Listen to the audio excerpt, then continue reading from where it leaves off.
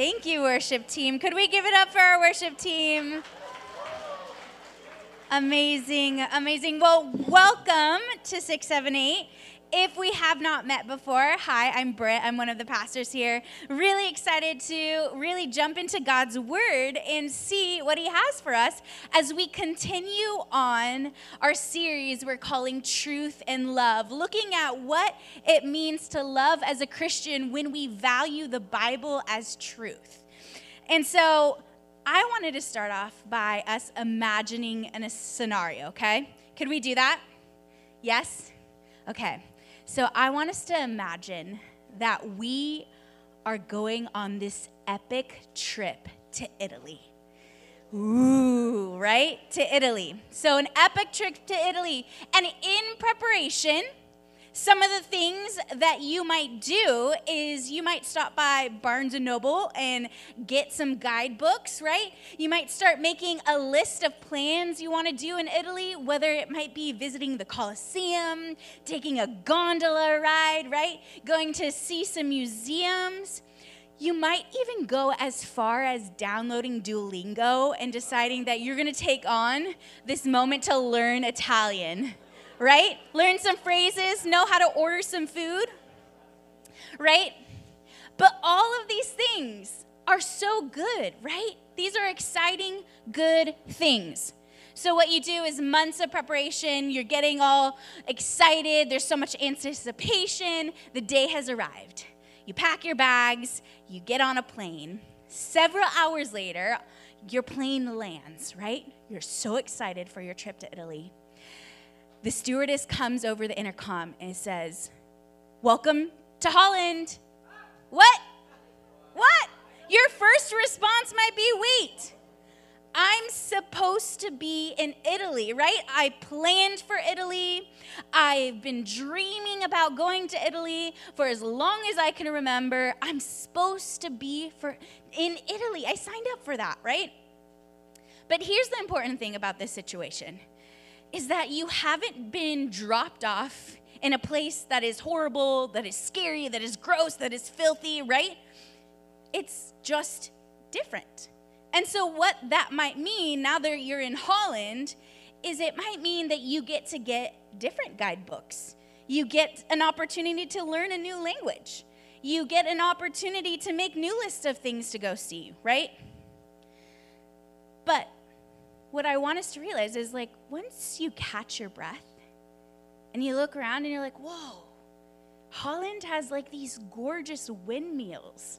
Wow, Holland has these beautiful fields of tulips.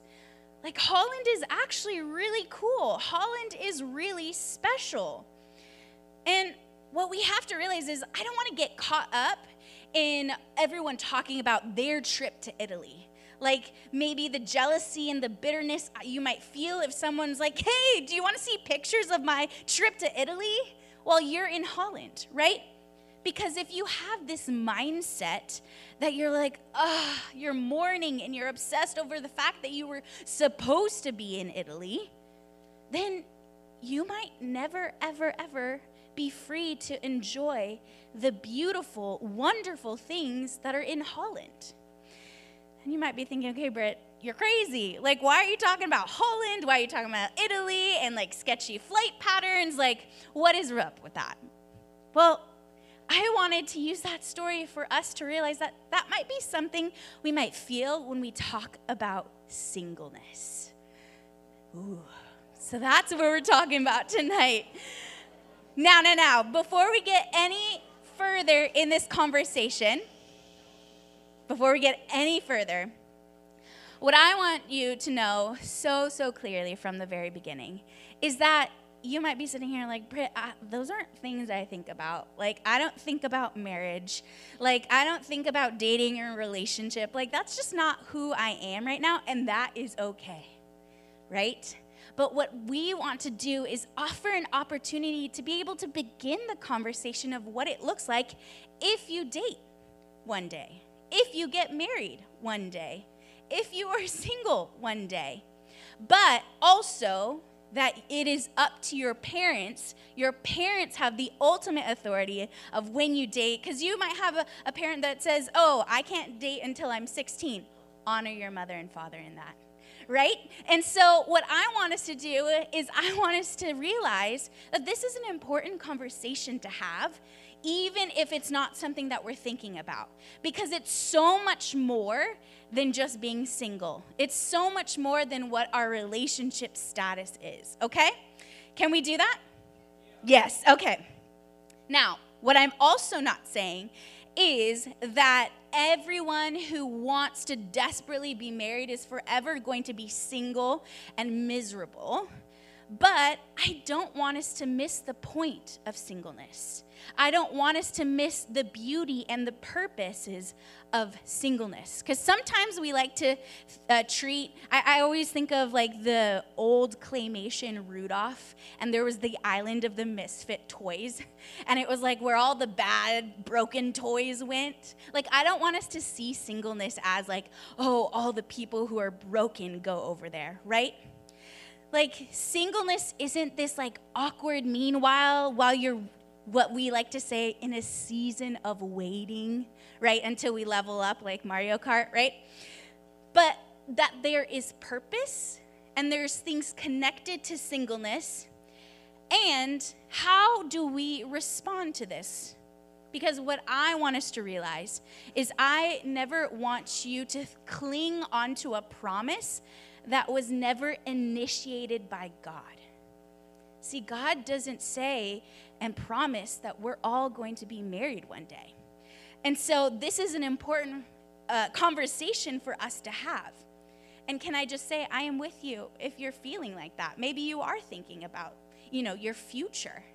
I'm with you. I'm single, right? And so we can say that there's moments where it's hard. There are moments where I feel like we live in a world that is so obsessed with people being in relationship, people being as a couple. And sometimes there's moments where it feels like little paper cuts that feel so awful when you're around, especially Valentine's Day, and it just so feels like in your face, right? And so what I want us to realize is, yes, we can say it's hard. We can be honest and vulnerable and say that it's hard. But again, I want us to realize that hardships and difficulties, whether it's singleness or something else, doesn't disprove the goodness of God. See, what we have to realize is it doesn't disprove it. It actually showcases His power, His sufficiency, and His grace over our lives. And so tonight, I want to look at 4 truths we see when we get to talk about singleness. So here's the first one. And if you have a handout, you can fill it out as we go. If we get singleness wrong, then we get marriage wrong as well. See, I want us to be so clear is that this is not an anti-marriage thing. I don't want you to go home and be like, Brit is so bitter about marriage. She talked it down. She says it's the worst. No, what I want us to really be able to see rightly singleness, see rightly marriage as well. See, there's purposes and intention in both singleness and purposes and intention in marriage. And they actually need each other for us to help us understand the other one. And so for some of us, that might mean we get to bring marriage down off of a pedestal and see it for what God intended it to be. Maybe for other people, we have to pull singleness out of the pits of I never want to, I never want to pit, and see, whoa, there's intention, there's purpose in this.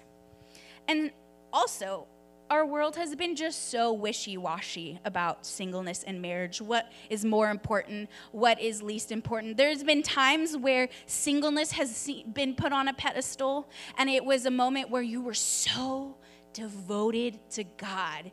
Marriage is a distraction, and so you have to be single to be so devoted to what God has for you. And then there's been the opposite, where it's only to be able to be the most mature Christian to ever walk this planet, you had to be married. And singleness was just a moment of your season of waiting until you get to experience that. And so what I have to have us stop and realize is that these are beautiful things, and they have purposes and intentions, but sometimes God gives us things for us to experience in order to show us glimpses into more miraculous things. For example, marriage, it then becomes this beautiful example and metaphor for Christians that we may be able to gain insight into the fact that there are depths in the character of Christ's love for his church. Like, that's what marriage is supposed to represent, and for us to see, like, whoa, in marriage, it's the same kind of love and sacrifice as what Christ's love did for his church. But guess what? Same is for singleness. See, singleness becomes this beautiful example and metaphor for Christians that we might grasp insight into what eternal heaven is going to look like. See, it's this moment where all of our longing for relationship will forever be fulfilled through our union with Christ alone. See, I want us to be people that don't put too much value on either one, but see them in the way that God wants us to see them, that we just don't get so caught up in putting our value in one that then we forget that God is actually wanting us to have hearts that surrender our life to him, and that we're daily present in whatever he puts in our way, right? And so that's the first thing. If we get singleness wrong, we also get marriage wrong as well, because they're so intertwined with each other in the way that God had intended. Second thing we have. Singleness is a present and not a poverty.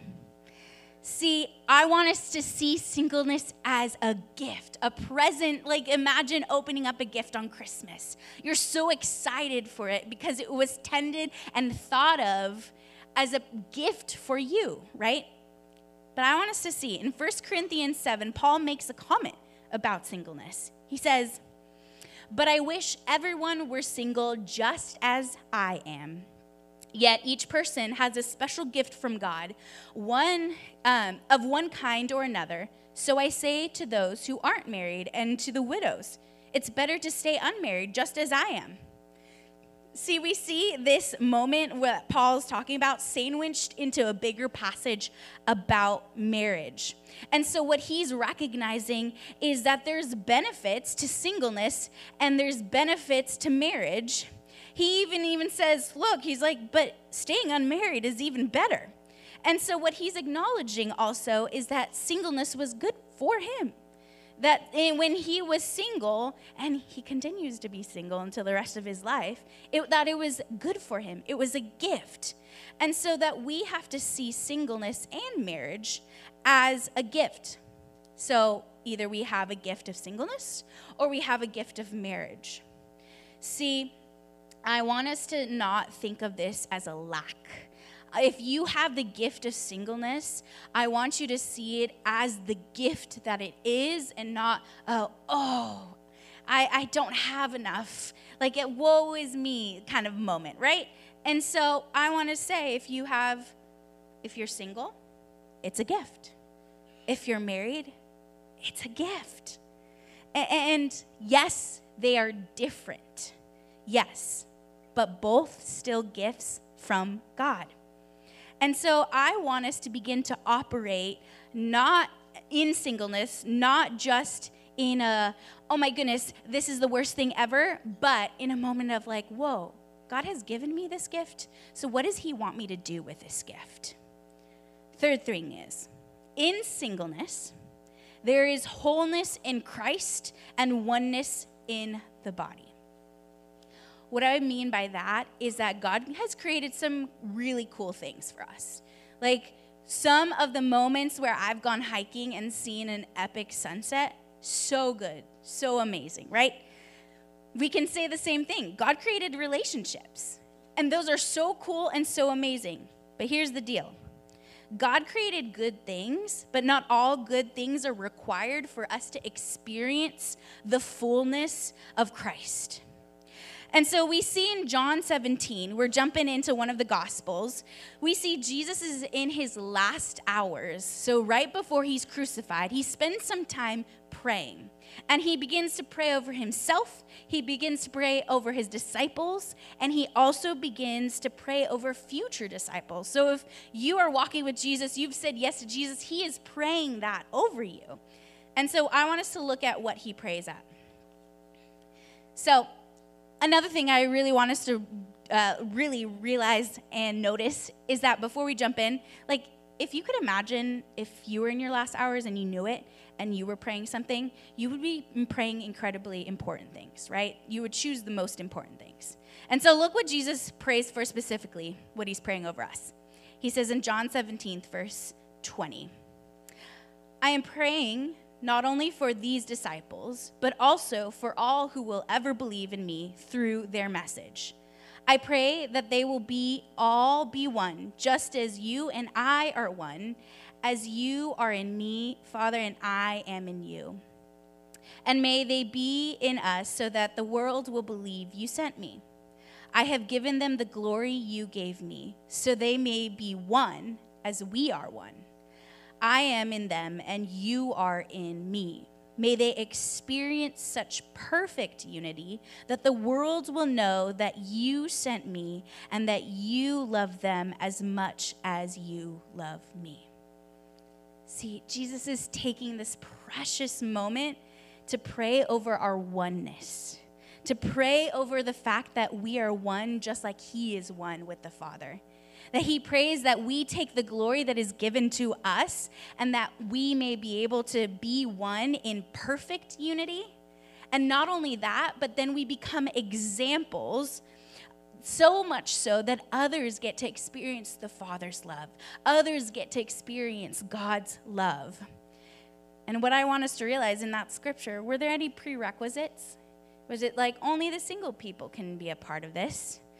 Only the married people can be a part of this? No, he says, any future disciples. So if you are a disciple of Jesus, this is what Jesus is praying over you. And so what he's praying is that our desire and purposes in life is to be one as the body of Christ for his name's sake. And so we get to, in this moment, recognize the goodness of marriage, but not make it the one thing. We get to recognize the goodness of singleness, but not make it the one thing. But that the one thing is us being unified as one, perfectly in union through Christ Jesus. Because here's a reality check. Marriage ends at death. According to the Bible, we're not married in heaven. We're brothers and sisters in Christ. And so that might be a little shocking to you. You're like, what? That's crazy. I didn't know that. But what we have to realize is now that we do, it shifts our priorities, it shifts our perspectives, and begins to transform our mind and gets an opportunity for us to reflect on what are we clinging on to? What are we holding on to? See, are we finding our hope and our confidence in things of this life? Or are we finding everything found in the wholeness of Jesus? Are we finding our hope and our confidence in Jesus? See, singleness doesn't keep us away from experiencing the fullness of Christ. Also, a little side note, if loneliness might be part of your story in this moment, maybe it's a time for us to think about our friendships. Maybe we have an anemic or a wrong thinking of what friendship can be like that's not romantic. Because when Jesus says in Proverbs 29, he says, a sweet friendship refreshes the soul. It's this moment that, man, Christian friendship can be deep and rich and good. And if you can say that, you're like, man, yeah, I can think of friends that are Christians and my friendship with them is deep and good. Praise God. Lean into those. Like, treasure those friendships, right? And maybe this is a moment where you say, well, I really can't say that about my friends. tough love, maybe it's time to get new friends. Like, there are many people in this place that are so in love with Jesus and so good at being friends. Maybe it's time for you to start praying like, man, Lord, what would it look like for me to have friendships that are so life-giving? But again, singleness doesn't remove access from experience God to the full.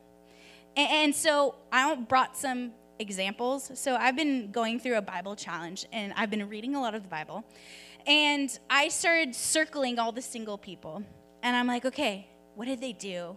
How did God use them? Acts 21, Philip has 4 unmarried daughters. And it literally says, Philip, 4 unmarried daughters, and yet they prophesied. Whoa, they prophesied.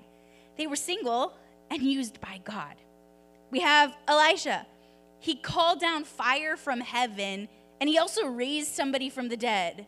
Wow, single and used by God. We have John the Baptist.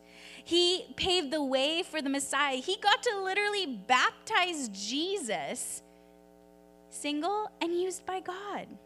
There's Anna. She's a prophetess who she was able to recognize young Jesus as the Savior. Whoa. Could you imagine if you knew the person that walked in where you're like, whoa, that's God. Single and used by God. We have Mary Magdalene. She was literally started off being possessed by so many demons and then yet became the first person to see Jesus resurrected. Single and used by God. We see Paul. He is one of the apostles that established so many churches during the Roman Empire and also wrote a huge chunk of the New Testament that is continuing to speak to us. Single and used by God. We have Jesus. We have Jesus. So if we were to say that if I'm lacking something or I'm not fully in Christ, what we're saying is Jesus, because he was single, he wasn't fully what he was meant to be. What? And you might be like, yeah, well, he's God, right?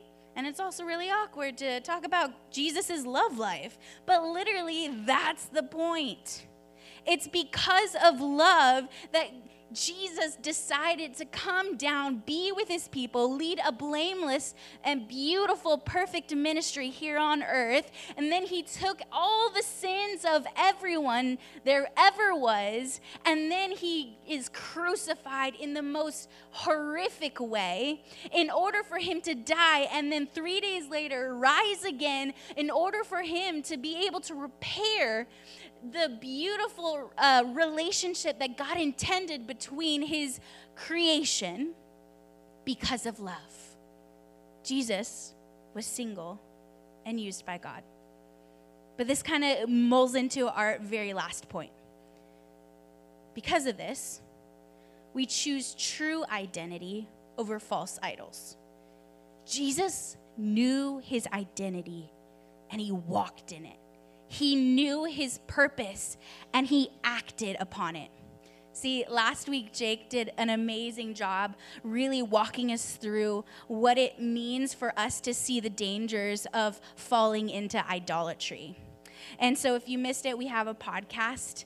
I truly, truly, truly say, go check it out. But here's the truth. In Ephesians 2, it's a long passage. But I'm going to read it over us, and I want us to realize that there is identity built in when Jesus is talking about us. So I want you to be able to hear the identity that's being said. I want you to hear the purposes and hear the power that comes from our true identity. Here it goes, Ephesians 2, verse 1. Once you were dead because of your disobedience and your many sins. You used to live in sin just like the rest of the world, obeying the devil, the commander of the powers in the unseen world. He is the spirit at work in our hearts of those who refuse to obey God. All of us who used to live that way, following the passionate desires and inclinations of our sinful nature, by nature, we're subject to God's anger just like everyone else. But God, if you have your Bible, which a lot of you do, great job, circle that. Verse 4, but God. We were deserving of God's anger and his wrath. But here in verse 4, it says, but God is so rich in mercy, and he loves us so much that even though we were dead because of our sins, he gave us life when he raised Christ from the dead. It is only by God's grace that you have been saved. For he raised us from the dead along with Christ and seated us with him in the heavenly realms because we are united with Christ Jesus. So God can point to us in all future ages as examples of the incredible wealth of his grace and kindness towards us, as shown in all he has done for us who are united with Christ Jesus. God saved you by his grace when you believed. And you can't take credit for this. It is a gift from God. Salvation is not a reward for good things you have done, so none of us can boast about it. For we are God's masterpiece. He has created in us anew in Christ Jesus, so we can do good things he has planned for us long ago. That is our identity. That is our true identity. And guess what? None of it at all is affected by whether or not you're single. None of it at all is whether, in fact, you are married or in a relationship. It doesn't faze God in the slightest. We have to know that our identity is grounded in truth, that we are beloved sons and daughters of the risen King. See, through God's mercy, we are given life. We are given an opportunity to be seated with Christ united together in union because of his kindness, because of his grace towards us. Because, see, what you ultimately claim as your identity becomes this revelation of what your hope is. See, what you think is the most important aspects about yourselves shows your hand on where actually you're clinging your hope to. Because watch out, there's this moment when we begin to purchase the lie that if we're single, that means that we are not fully what God created us to be. We begin to belittle the power of the Holy Spirit. See, we start to taint the actual works of Jesus, and we are stating by that fact that he isn't enough. That we're saying that our singleness is a bigger problem than what God can handle. But I know 1 Corinthians 6 says, don't you realize your body is a temple of the Holy Spirit who lives in you and was given to you by God? You do not belong to yourself, for God bought you at a high price.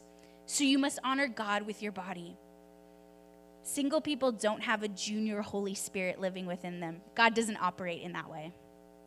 The Holy Spirit is powerful enough to work within whatever context you're in. See, we get unique opportunities whether you're single. We get unique opportunities whether you're in a relationship and married. But we're all confronted with challenges. But it's God, and through the Holy Spirit is the one that is causing sanctification in us, that is empowering us, because in Christ we are redeemed. In Christ we are set free. We've all been pursued and being pursued by the most loving God in the universe that decided that, hey, you're worth it enough for me to die in your stead. So, as we close, I want to call up Kaleo.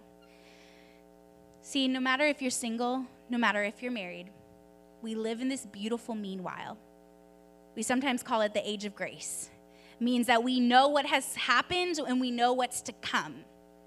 And so within that context, we can see the value of singleness, we can see the value of marriage, but begin to return that insecurity that it is not enough, that we are lacking things, right? Because there are definitely way more interesting, way more powerful, and way more important things about yourself than whether or not you're single. And so I want us to be able to really know, what is my identity in Christ? What does the Bible say? And so leaders are going to start passing out a little affirmation that I had a friend write.